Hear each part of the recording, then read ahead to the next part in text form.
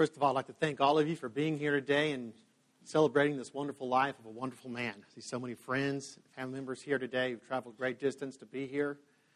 I'd like to let you know what this ceremony is going to be like today. We're going to read the obituary, and then we're going to sing one of Dad's favorite hymns. And then we're going to see a slideshow of Dad's life. And then Brother Aaron's going to give us a message. And then we're going to have a prayer. And we're going to remember Dad the way he lived every day of his life. John David Lloyd, age 68, Riverton, Kansas, entered into heaven on Wednesday, December 28, 2016, at his home, surrounded by family. Dad was born at home on August 2nd, 1948, in Ellington, Missouri, to Glenn Lloyd and Alice Clark Lloyd. He started his education in a one-room schoolhouse in Garwood, Missouri, and graduated from Ellington High School in 1966. In 1970, he graduated from Southwest Missouri State University with his bachelor's degree in education. And then in 1975, earned a master's degree in microbiology. Dad taught science for 1 year at Winfield, Missouri, before moving to Dallas, Texas, to conduct clinical studies and heart research at Parkland Hospital. He then moved to Carthage School District, where he worked for 28 years as a ninth grade science teacher until his retirement in 2004. He was a member of the First Baptist Church of Riverton, where he taught Sunday school for over 20 years.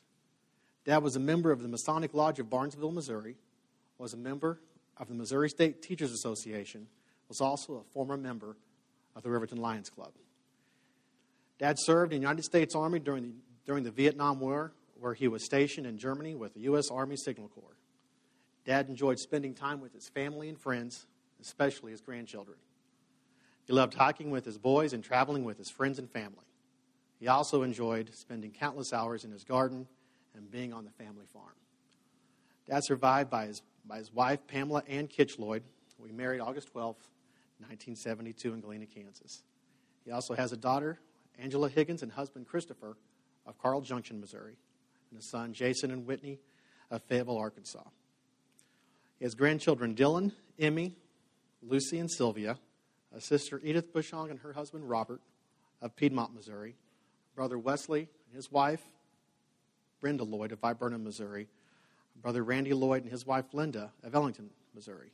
He has several nieces, several nephews, and several wonderful great nieces and great nephews. Now, today we are not here to mourn Dad's passing, but to celebrate his life. And although we are sad to lose such a great man, we are comforted in knowing that we will be reunited in heaven. Now, please join us in singing one of Dad's favorite hymns, I'll Fly Away.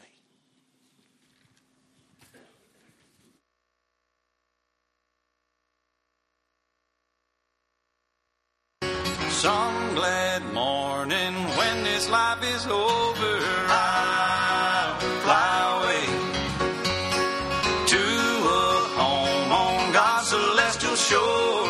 I'll fly away. I'll fly away, oh glory. I'll fly away. When I die, hallelujah, by and by.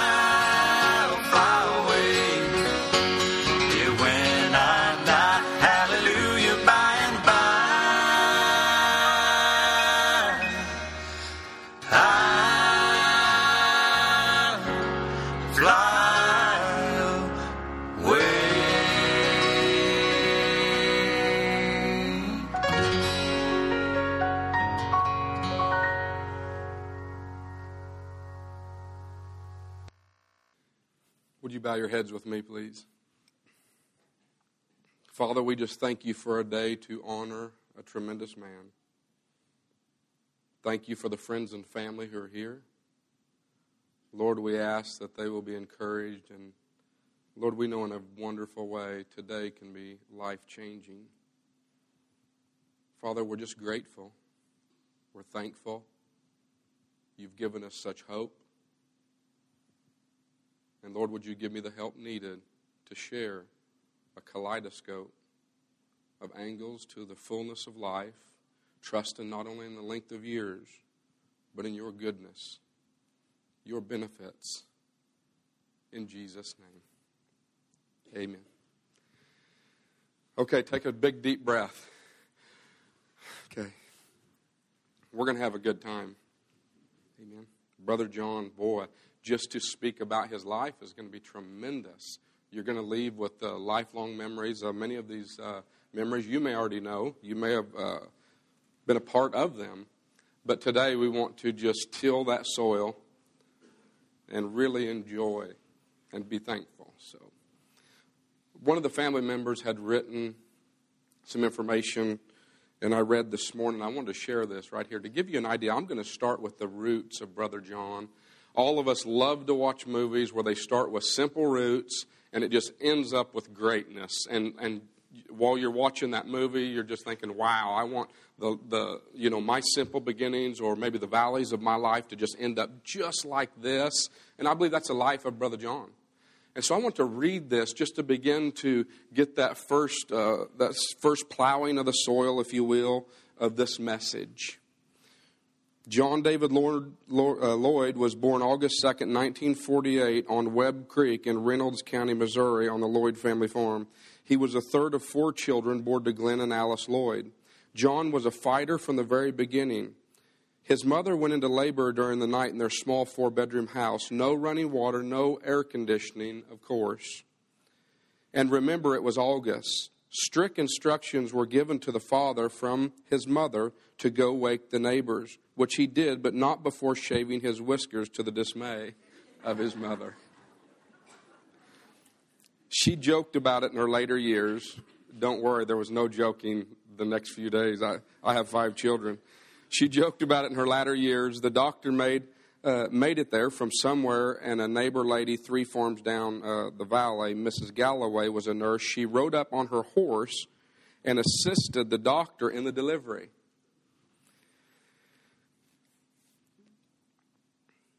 Okay, I've had to start wearing glasses, so it takes me a little bit to adjust. Okay. She rode up on her horse, assisted the doctor in the delivery. Brother Wes always mentioned Mrs. Galloway cutting the cord. What is even more profound about John's entry into this world was that not only was he born at home, but he came breech, which in this time was almost always meant survival was unlikely. His mother quoted the doctor as saying, "Mrs. Lloyd, you're a damn lucky woman." She knew she wasn't lucky, but rather blessed to have this fine boy.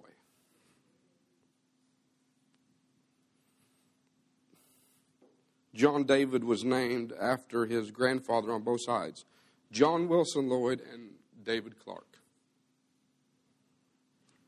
Hey, I'll get over it. Okay. He grew up tough, the son of farmers. They worked to survive. He was raised on canned vegetables and meat from wild game and livestock raised and butchered on their farm. He stacked thousands of bales of hay in their huge barn, and they picked corn by hand. He worked with his sister and brothers, helping the parents every day with all that had to be done.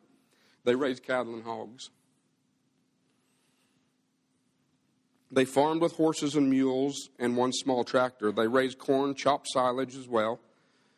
And their house being uninsulated and only a small wood cook stove for heat would be a cold place by morning. He mentioned the dipper being froze in the bucket of water in the kitchen on many mornings. His mother stacked many layers of quilts over them at bedtime. And, of course, no indoor plumbing meant no indoor bathrooms, so restroom breaks were taken out back in the outhouse. They had a lot of fun, too. They hunted and fished regularly and rode their bicycles all over the valley. One day, John and his brother Wes were having a contest to see who could ride the farthest off the big hill by their house with no hands holding the handlebars. John's front tire hit a rock. Off he went. He broke his collarbone when he landed, too scared to tell his mother. He toughed it out till the next day when it became too noticeable and painful to hide any longer. After some serious question from his mother, he finally came clean and confessed what they were doing. I think they both got a good whooping. Another time while playing in the barn, John fell off on a pitchfork, which stuck him in the chest. However, missing all of his vital organs, he healed up and was okay. All part of the fun, I suppose. The Lloyd family got electricity in the home in 1951. At some point, acquired a television set, and they watched Gunsmoke. Every Saturday night, Brother Wes told about John always drawing his pistol on Matt Dillon for a pretend gunfight. They attended Bethlehem Baptist Church, and I want you to take note of how they went to church. So tomorrow, everyone can go to church like this, okay? Now you get ready. It was 4 miles away. They drove their one and only vehicle, a single cab pickup truck. And most Sunday drives to church consisted of John, his father, his brothers riding in the back. They picked up an older couple, Eli and Rosie Mitchell, on the way to the church since they did not drive or own a vehicle. So John's mother would drive the truck. Sister Edith and neighbor Rosie rode in the cab with her, and the Lloyd boys and Eli sat in the back, Rosie hollering at Eli the whole way to sit down lower in the bed so he wouldn't fall out. John once told the story of walking down to the Galloway farm for a visit. It so happened that Mrs. Galloway had just fried up some squirrel meat. He was invited to eat, in which he did. He picked the squirrel's leg clean, threw the bone into the fireplace, and Mrs. Galloway then proceeded to scold him for wasting that squirrel bone, as her dog would have gladly eaten it. John attended Garwood schools until, I believe, 6th or 7th grade. Garwood School was some 6 or 7 miles away. An old panel van was commissioned as a school bus and picked up all the kids in 2 valleys. John mentioned the kids sitting in the floor of the van and anywhere they could. The school was a 1 or 2 room school with multiple grades being taught at a time by the same teacher. As the story goes, the boys would eat their lunch outside and double dog dare each other to dip their sandwich in the dirt and then eat it. It is said that John and the rest of them would not back down from the dare and consumed an unknown amount of dirt over the course of their schooling. Thinking back on the Garwood school days, John once said that he couldn't believe anybody learned anything with the way it was back then. But he must have picked up more than you realize. He later graduated valedictorian of his senior class. When John was a young boy, his grandmother, Kate Lloyd, came and stayed with them for a time as she was getting up in years. Grandma Kate spent a lot of time sitting on the front porch. John and Wes, young boys at the time, would crawl around on the porch on all their fours pretending to be dogs, only to pass by Grandma Kate's feet and hike their legs to resemble a dog peeing on her shoes. Grandma Kate would let out a holler, then kick them in the ribs. John spoke so highly of his upbringing and deeply loved his parents and siblings, and they in turn held him in such high regard. He truly was an exceptional brother and son to them. I say amen to that.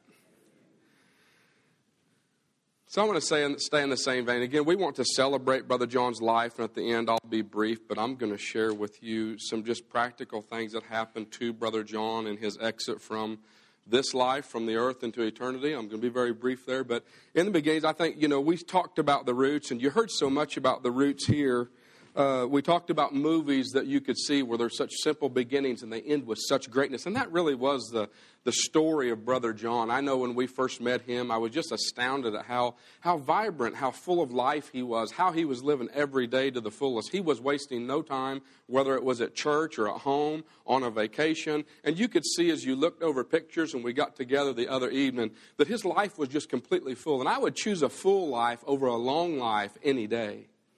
If I lived to be 100 and couldn't have a full life, I would be sad. And I wouldn't measure it by years. And so here today, we're not sad. You know, we'd like to have Brother John longer. But we're so grateful for the life that he lived, the life that God gave him. And wanted to start here with the roots because it does matter. I've met people who've had a great career. I've done services for people who had done a spectrum of things and done them wonderfully well. Maybe one or two things. But I've never met a man, a person, who could do so many things so well in his life, that was so balanced, that made you want to be just like him in all of these areas. He's the first for me. As I watched how he conducted himself with others, how he run interference. And I'm sure some of you here today understand what that means in a setting of a family or a school, in friendship. He just wanted to encourage you. It was so well-rounded, and it started with an upbringing that was so simple. You think of his education. You hear of this makeshift school bus and kids piled in, eating dirt on the end of their sandwich, playing. I mean, this guy, he ran down the hills and marched the valleys of the Boot Heel of Missouri, southeast corner of that state. And you might think that just because hillbillies were born in the woods somewhere, that they were simple-minded. It's not true. And we have a representative today that was born there and may have played in those valleys, but God began to take him to some of the highest heights that not only this world had to offer, but the world to come.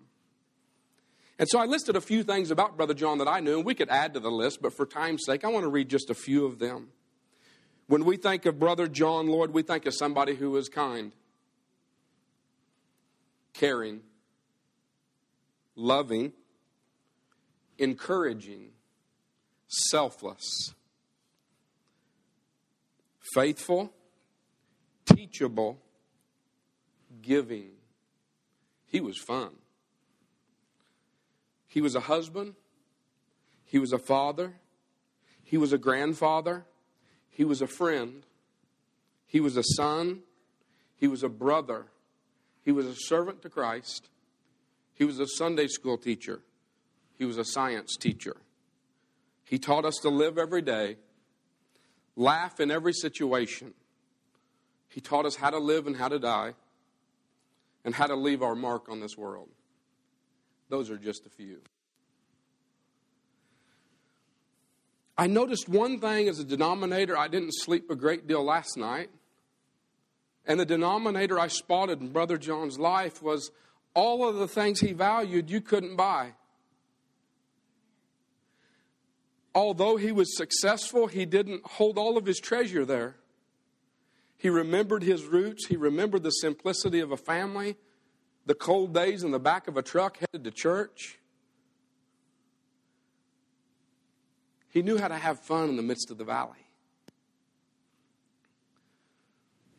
I think of this farm upbringing. It was really our connection.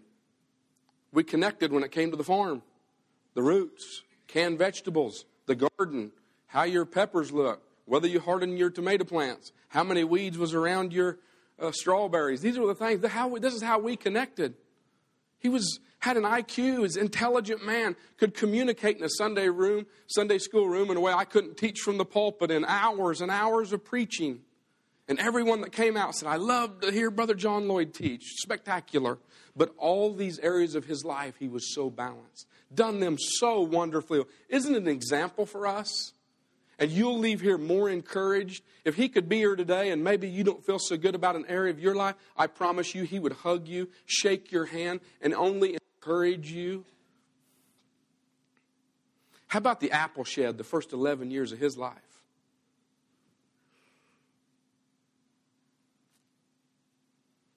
Parents who had an 8th grade education, a walk to the pond where he's fishing, and the other night I looked and there was another picture of him walking to the pond with his grandchildren. Again, I say to you, money can't buy it. He was having these experiences not only in his life, but he was sharing this experience with his very family. He knew that you had to make memories. They didn't come for free. It took time, and sometimes it did take money to travel across the country. His children, remember, traveled to all 48 states, sleeping on the ground in a tent during the storm or good weather, whatever it brought, and he was bent on making sure he could get the fullest life God promised to him. I then looked at the tools on the wall, and I'm still talking about his roots. And it said that he brought home the tools from the farm. And, of course, when he came to my house, he spotted a homemade sawmill. So when I see a stick on the ground, I really don't see a stick. I may see an axe handle as well. And I looked at every one of the tools that was on the wall, and all of them had a homemade handle.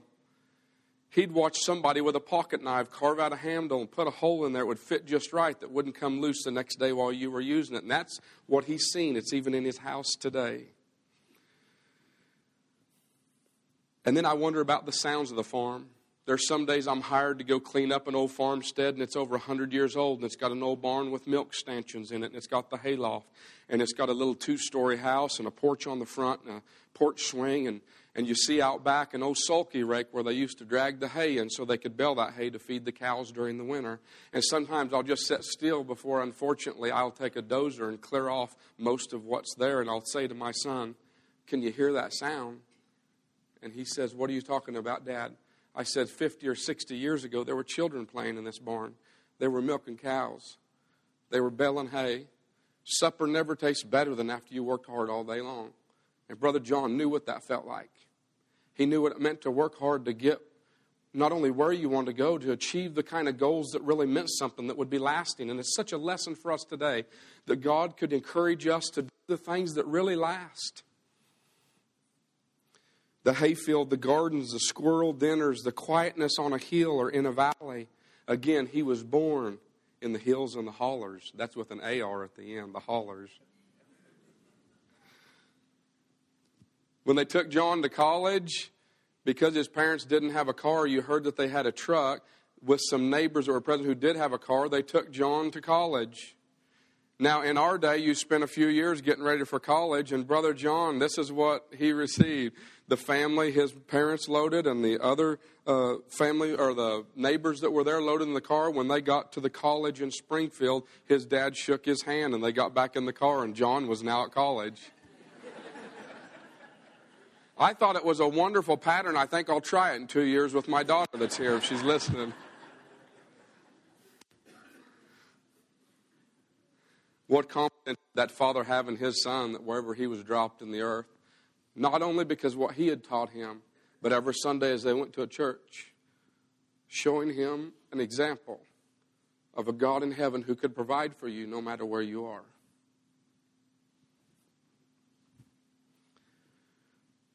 He made some friends at college, and they're lifelong friends. And today, I think most, if not all of them, are here. And I want to say thank you on behalf of this family for being a friend to John. And we know if you were speaking now from the front, you would say he's the best friend you ever had. Again, it takes time to make memories, to make friends. You have to show yourself friendly, Solomon wrote in Proverbs. You have to really take time and do it consistently. And Brother John taught us how to be consistent, again, in all of these areas of life.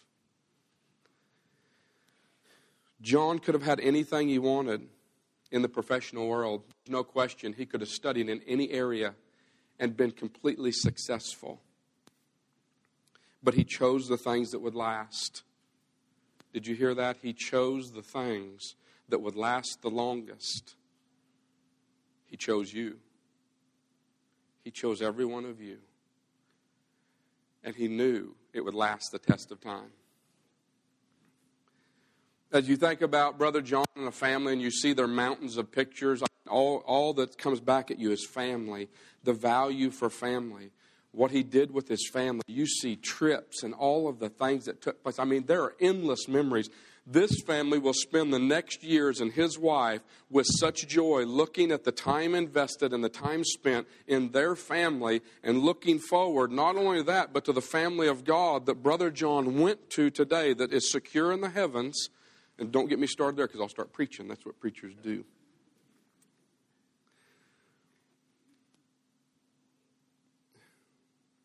This was a good one. Brother John had just graduated college. I love this one. I asked Pam if I could share this. And so, of course, you see how handsome Brother John is in all of his pictures. And he was headed for Winfield, Missouri. But at Winfield, Missouri was a spot he was going to teach as a science teacher.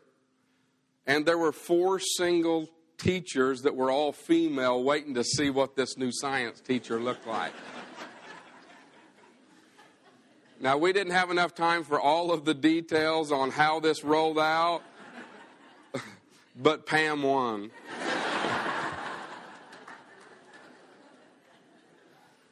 But can I say to you, if Brother John speaks today, he won as well with her.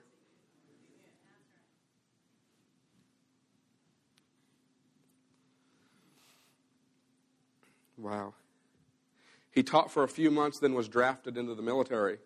This is another great one.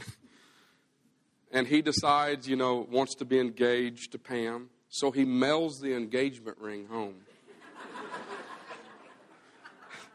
That's what you do if you're in another country. Absence makes the heart grow fonder, right? But Pam said she couldn't open because on a teacher's salary she was limited and had to wait a week or 2 before she could actually get this delivery and then put this ring on her finger. It's wonderful.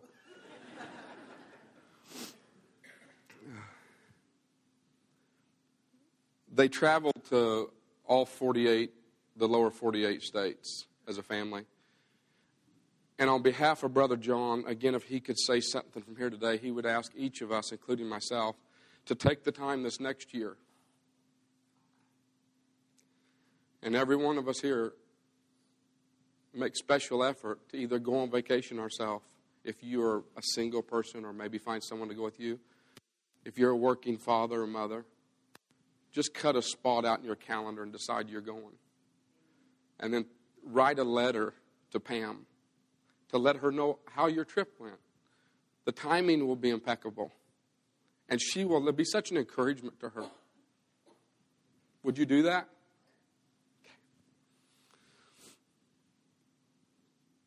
Joplin's where Pam and John raised the children. And again, you can put the city boy or the country boy in the city, but you can't take the country out of him. And so we're looking at pictures the other night, and Angie's showing me pictures of where they had made a snowman.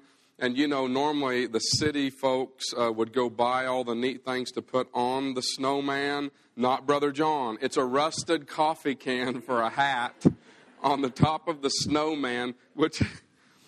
you see him playing ball and spending time, and his grandchildren, all the pictures where he's just taking time while they're on vacation to make sure they could fill up every moment, fill up every day, just grasp and get a hold of everything that they could see and do. Is really a tremendous man.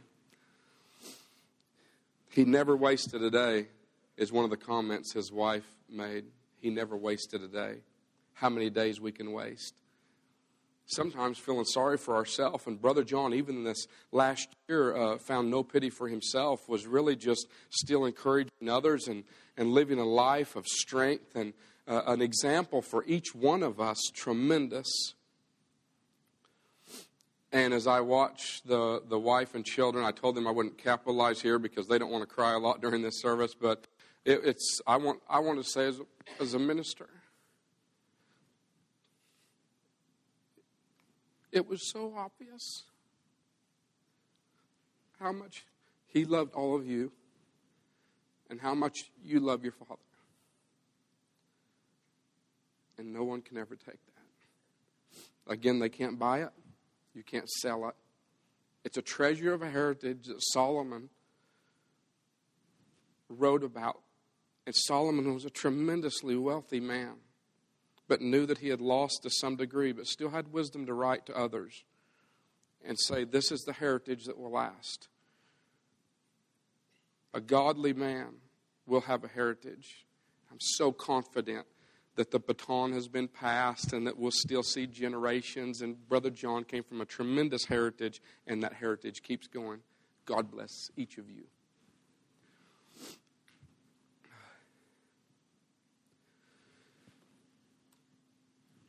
You may be surprised at this, but everyone knows how much Brother John liked to hike, right? He loved to go on vacation. Do you know who actually stimulated these hiking trips? It was Sister Pam. Early on, she's the one that stimulated. I mean, all he had ever bounced along was the hills and the hollers. You know, they weren't thousands of feet tall. They're just maybe 50 feet tall, 100 feet tall. But Brother John, one thing I knew when I come and started pastoring here at the church was that he loved to go on vacation. He loved to go to Colorado. He loved his friends. He loved his family. And can you imagine going from the boot hills of Missouri to some of the first times he's seen those great big mountains that he could try to scale? I mean, it wasn't like the place where he wrecked his bicycle. It wasn't the spot you could ride your snowboard down or otherwise. He lived very healthy all of his life. So encouraging. Brother John lived a healthy life, a very disciplined life. He was also very frugal. Pam tells a story of Brother John one time wanting to go buy some blocks for a project that he had, but decided later, in order to save money, he would just make his own form. And Brother John poured all of his own concrete blocks. But do you know what amazes me about that? Is he would never hold back when it came to giving to somebody else. When it came to making sure they had what they needed, he wasn't going to hold back anything. And yet he would take her Christmas lights and search everyone so that he could be as frugal as possible with money itself. But if it came to your life and you had a need, I can assure you he would bankrupt himself to help you get just where you needed to be and have what you would need.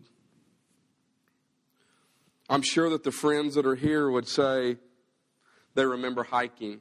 They remember camping trips. They remember time spent with Brother John. I'm sure that each of them would say he walked a true Christian life. He was an example, not only to them as friends, but he was an example for the church.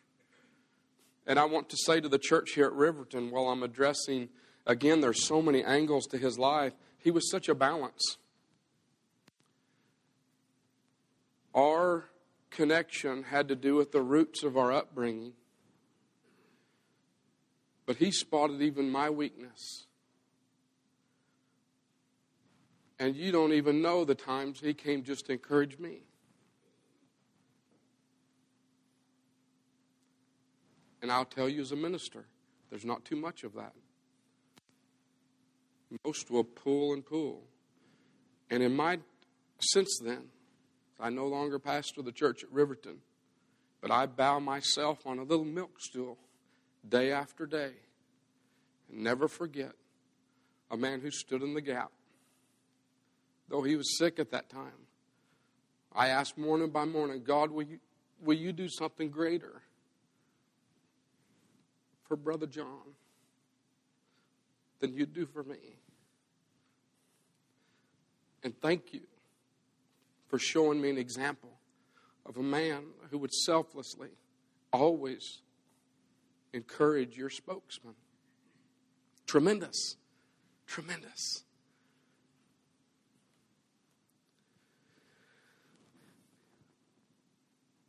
I know there's a lot of information. Are you okay?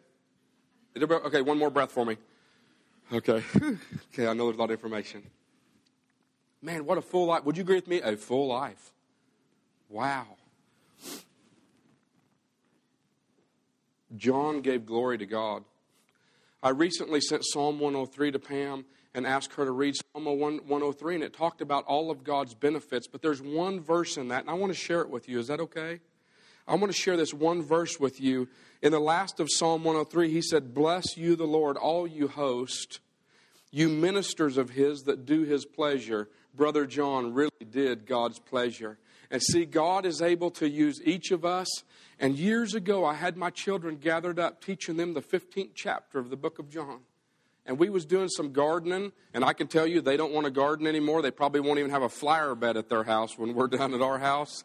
But I taught them that God would use the weakest part of the branch to produce the fruit, and God does this. And so He used the weakness of our lives in order to produce the greatest fruit. An apple tree's that way, and that's why you get too heavy of an apple tree. You'll go by and you see all the poles holding the limbs up. But Brother John, in humanity, each of us are very weak. I think we would admit that before God. But God is pleasured and is so pleased to use you, each of you, and use Brother John so many ways, so many times to do His pleasure. He really did use Brother John to do the thing that pleased Him. And so it's not a hard thing for us to approach the end of this man's life in the earth and begin to talk about eternity. Is it okay with you if I begin to transition now and start my descent?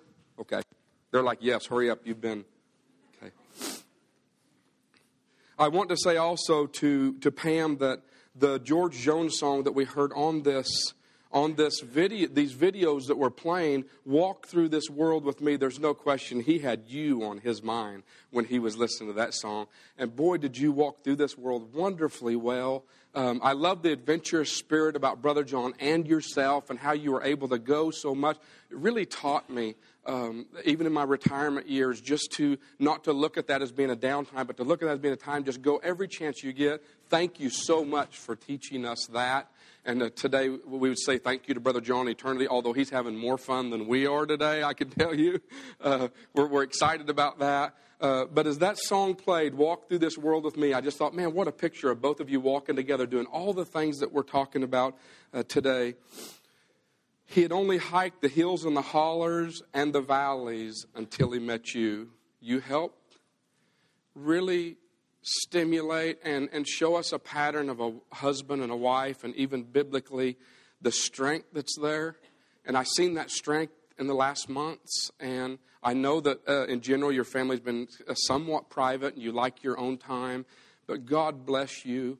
You are an example of a tremendous wife, such a pattern, and I know that the comfort of the Holy Spirit will continually encourage you with that.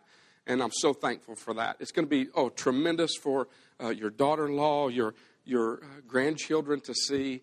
A tremendous example. Thank you for not only holding each other's hand, but finishing the course. And, of course, Brother John, we know sometimes he'd go on them hiking trips to the top of the mountain. And so I've got to tell you, he did go hiking one more time. Okay. Oh, boy. Okay, I'm going to go through this as quickly as possible as I begin to quit here. But I told the family I want to share with them what I at least don't think I do a very good job at times of sharing the practical end of what happens when you die. And the first thing I want to address is the suffering of a believer. Is this okay? Is this expected? Is this abnormal? And can I say to you from a practical viewpoint that the suffering of mankind in general happens to all people, okay? So all of us can get sick. All of us can suffer during this life. In fact, Jesus said, in this life you would have trouble, but to be of good cheer, for He has overcome the world. It was this hope beyond what we see and what we endure that causes the fragrance of the pleasing of the Lord in our life. And so as we've seen Brother John undergo some suffering and sickness and ailments of his own body, it's easy to say, boy, that just doesn't look fair. But really, until the fragrance of what is internal in a man like this faces this kind of affliction, if you will, then you don't get to enjoy the true essence of the faith that he has placed in his God from the time he was on the back of a truck until the times that he taught Sunday school for 20 years. These scriptures rang deep, not just intellectually, though he was a man of IQ, studied himself, could have been anything in this world, all that it had to offer from a professional viewpoint. There was something internally in Brother John that really held the test. There was enough meat into the soil that held him, and God held him close. And I can tell you, it's wonderful when God does that. So suffering is part of life. The second thing that I want to say to each of us is that Christ in the 14th chapter of John, and I am going to go very quickly, less than 10 minutes. Will everyone give me that? Okay, I'm always, okay, because I know you're like, whoa, I hope this preacher doesn't take off and preach for an hour and a half, and I don't know which way to go. Okay, I'm going to do this in 10 minutes. Is that okay? Okay. Jesus Christ said, let not your heart be troubled. If you believed in God, believe in me. In my Father's house are many mansions. If it were not so, I would have told you. And I'm going to go. Jesus said, I'm going to go and prepare a place for you. And if I go and prepare it for you, I will come again. And I'm going to receive you to myself, that where I am, you may be also. And whether I go, you may know when I go. So Christ wasn't going to leave without making a promise to every believer that when he came back, he could absolutely take care of you while you're in the world, that you could function in the area of faith, sometimes not being able to see, not literally seeing Jesus, but that Jesus could then somehow be in the essence of a man or woman. And we need to draw some very clear lines here. And listen, I'm no good to God. My salt's no good to him unless I'm honest with this generation. We've got to be careful, everyone under the sound of my voice. Every time someone prints in the Morning Sun that someone just went to heaven, it doesn't mean that it's so. It doesn't mean that it's so. Believers have been guaranteed a spot in eternity. Eternal life nowhere in the Scriptures is promised to unbelievers, to the proud. God resists the proud. This is why in humble beginnings, Brother John could start in humility. And it's easier to set yourself at the back of the table and let God move you forward than to poke your chest out and go to the front. This was the opposite of his life. His life was a life of humility, which always showed strength to those which were around him. And so Christ went to prepare a place, not just for, in general, for Brother John. When Christ left the earth and then sent the Holy Spirit to allow knocking on the hearts of every person that would ever enter the world, that they would never have an excuse, that no matter where they sat, they would never escape in eternity. The judge that would sit there, and all of creation would sit on the witness stand, looking at the judge of all, the consummation of the ages. This is not just preacher talk. This is the kind of stuff that matters. And you know what? I just stopped by an accident the other day, and I watched a man who's an ER nurse who wouldn't quit until this man lived. And we did that together, and I held the head, and I whispered Jesus into his ears, because the only thing I knew as a preacher would matter when he left this earth was the name of Christ. All streams don't lead to the same place. All religions don't get you to heaven. Jesus Christ was born 8 pounds, 6 ounces, incarnate in a virgin, in a manger, in an inn where there was no room for him. He had the humblest of beginnings, but God exalted this man after he had hung on a cross and suffered in this world, and then told us, I'm going to prepare a place for you. God prepares it for you and I and Brother John. And so as Brother John staked his faith in the cross of Jesus Christ, he wasn't at random. He taught Sunday school out of the Bible, because the Bible is infallible. It's the Word of God. It's the very concrete of the ages. This is what made Brother John the oak and the forest of humanity. You can take humble beginnings and they end up as drunkards. But you mix Christ and all of a sudden you've got a man built with roots. You've got the first psalm being written. Got to be careful, I'll preach, okay? I got to back. Okay, here we go. I'm going to do this. I really am. How many more minutes I got? 4. Okay. Okay. Can I talk? When I get loud, I'm not yelling at you. I'm getting excited. Is that okay? Okay, so Paul the Apostle wrote 2 Corinthians that if you're absent from the body, you're present with the Lord. He was writing to the Corinthian believers. In contrast to that, in Luke chapter 16, and I know I have to go fast just for the sake of time. We could do this for a month. In Luke 16, 2 men die. Jesus teaches to us that one man was a rich man. He enjoyed sumptuously all the treasures of the earth. See, he didn't count the things that Brother John counted. Brother John counted the things that you couldn't buy, which was all the love and the hope and the heritage and the children and the family and all the things God promised would make a man the happiest in his life, that his bank account would never last, that they'll sell you off at one auction. All you've got left is what you did with those that mean the most to you, who will go generations behind you and become what you are. And that's what Brother John did. He invested there. But if you're absent from the body, you're present from the Lord. The rich man dies, and you know what it said about him? He was buried. That's it.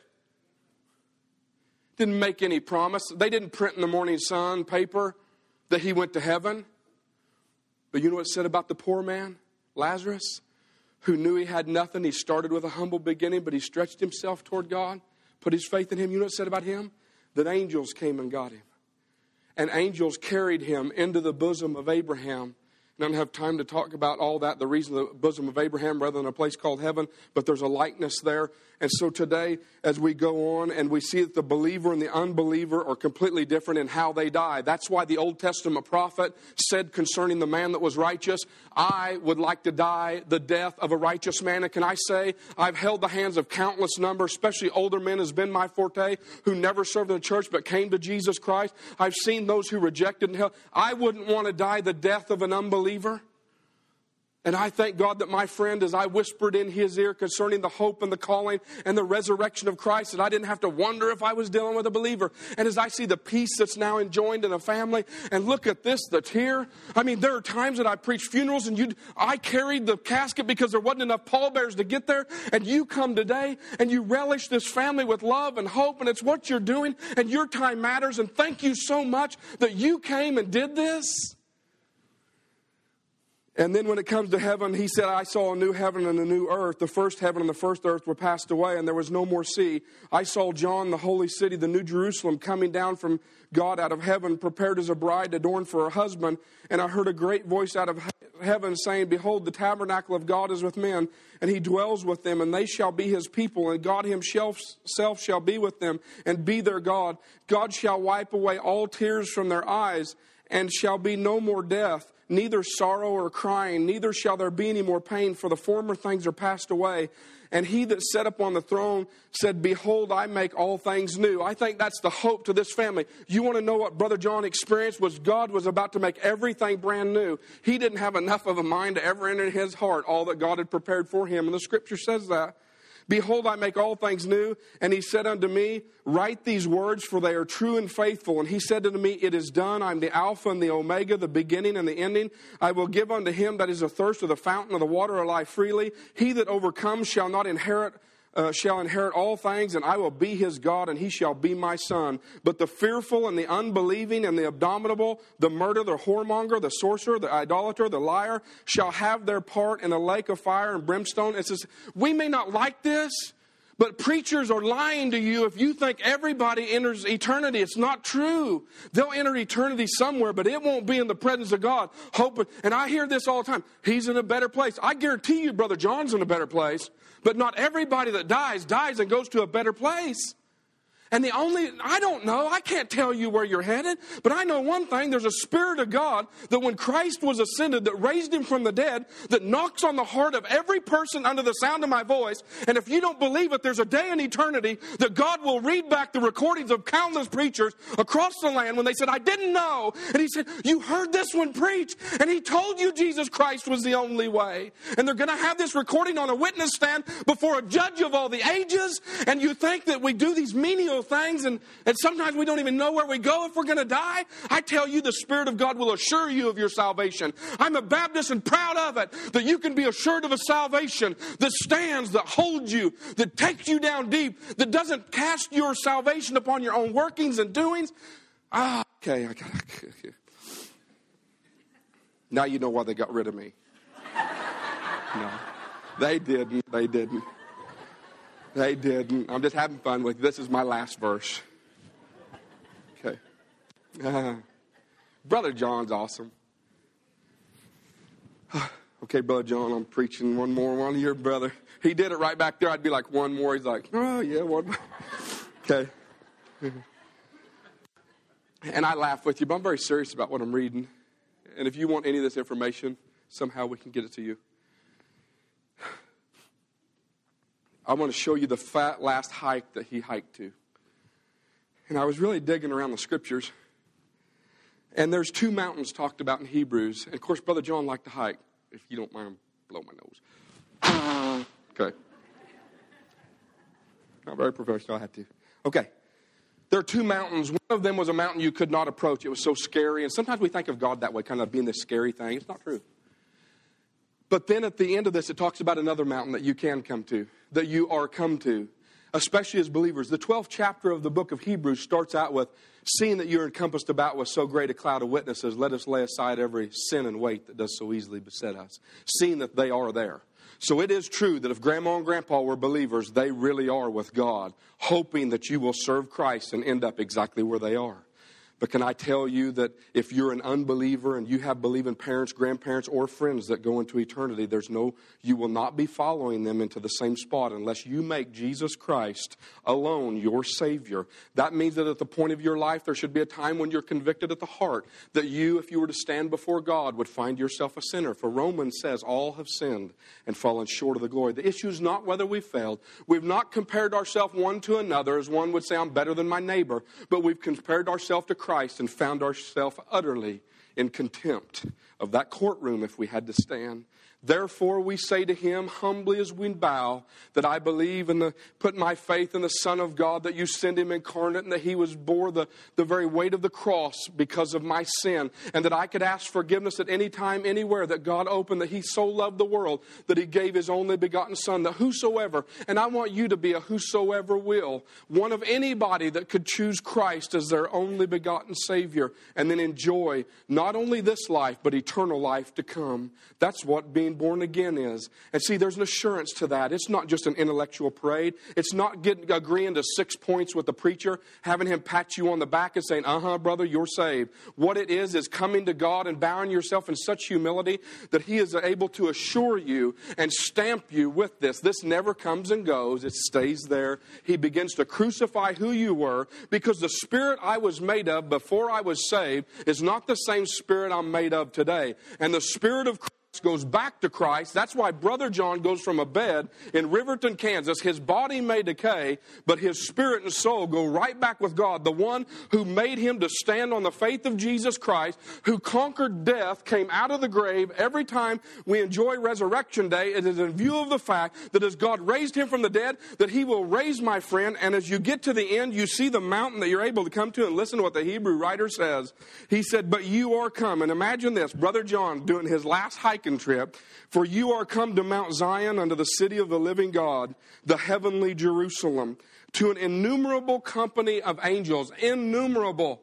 Sis, when he hiked this trip, he couldn't count the angels. And yes, maybe God orchestrated one or two or many to come get him, as he did the man in Luke 16. And I was confident of that as I whispered in his ear, the angels will come and get you, my brother. But as he had camped this great mountain that he would last hike in God's courtyard, an innumerable company of angels. He said he found the general assembly of the church of the firstborn. These are born again people, mama and daddy and grandparents and friends, and those that prayed for him and prayed for their grandchildren. As these grandchildren sit on the front pew, somebody prayed prayers that marched around the throne of God until Brother John served, and there he is. And then listen what happens.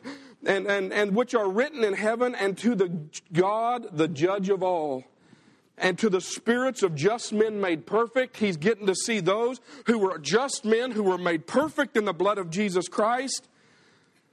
The mediator of the new covenant, Jesus, the blood of just men made perfect. I'm sorry, I skipped one there. The sprinkling that speaks better things than that of Abel. See that you refuse not him who speaks. For if they escape not him who refused to speak on earth, you will not escape if we turn away from him who speaks from heaven, whose voice shook the earth, but now promise, saying, yet once more I shake not the earth only, but the heaven. And this word, yet once more, signifying the removing of those things that are shaken of the things in earth, and that are made, and those things which cannot be shaken may remain. Wherefore, we receiving a kingdom which cannot be moved, let us have grace whereby we may serve God acceptably with reverence and godly fear. And I say to you in my closing, he may have started in the hollers and the valleys of southeast Missouri, in the Boot Hill marching down. He may have enjoyed the altitude and the attitude of the God who created all that he's seen, as he pointed out all of the layers of the Grand Canyon that was cut out in a day of the largest flood ever known to mankind. And then you see the heights of the heavens. I don't know what Brother John did, but I see him out here looking, and I see him on every one of these pictures, looking toward the heights of the altitude and what would grow and what wouldn't grow and what oxygen levels there were. But he had never seen a mountain like the mountain he's seen on December 28th, when God took breath out of his body, sent his spirit and soul to be with God, and he began to see something that only the believers are able to see. And today we set with a hope. We have a reason to rejoice. We can say that God is an all-knowing, He's enough. He's enough. Away with the services where we just paddle around in muddy water hoping for the best. Let us drive our stake with the one who was born of a manger, walked the sandy seashores of Galilee. You know, the penniless preacher who never built an army, never orchestrated politics, never saved $1 million, yet he turned the world upside down. Let's cast ourselves on the nail-pierced hands of Christ so that at the end of our days we could say we've finished with the heritage. I encourage this family, the children and grandchildren, all the friends that are here. Brother John, he knows I'm rowdy. He knows I am. He loves you. And I want to say on behalf of this family, amen. I'm going to have Angie come. There's no way for me to stop. You got me preaching, you see what will happen.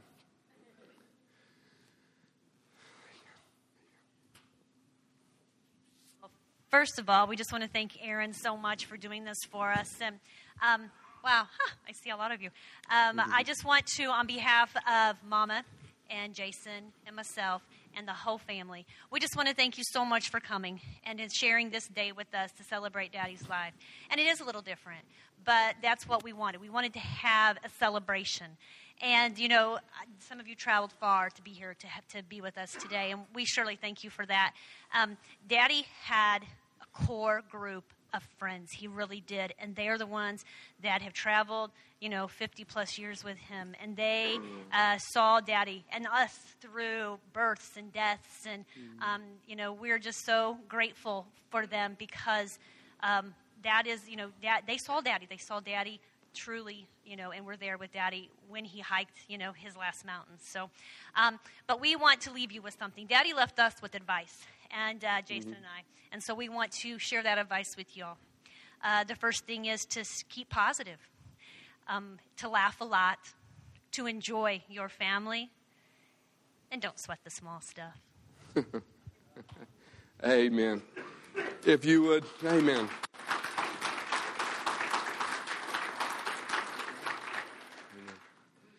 If you would please bow your heads with me as I close in prayer, and then the ushers are going to have the family go out in the foyer, and then they're going to come by to dismiss you in rows so you can greet them.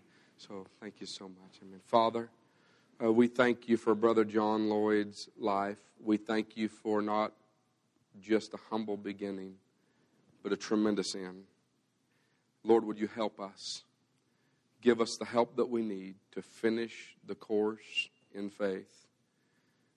I pray for this wife who's near and dear to your heart, the widow, is the one you care. You said pure religion undefiled is this, that you visit the fatherless and the widow in their affliction. I thank you, Father, for the family. And I know, Lord, that the roots that have begun to grow in their lives will continue to flourish. I thank you for this heritage is protected. I thank you for every person, every friend, relative that has come today. And Lord, we won't leave the same. So many great times together. Thank you for the service of Brother John to your bride, the church, for so many years. If he had this care over your wife, I can only imagine the goodness and the greatness of this hour, even the same hour at which I'm speaking. Thank you, Lord, for giving us hope. In Jesus' name.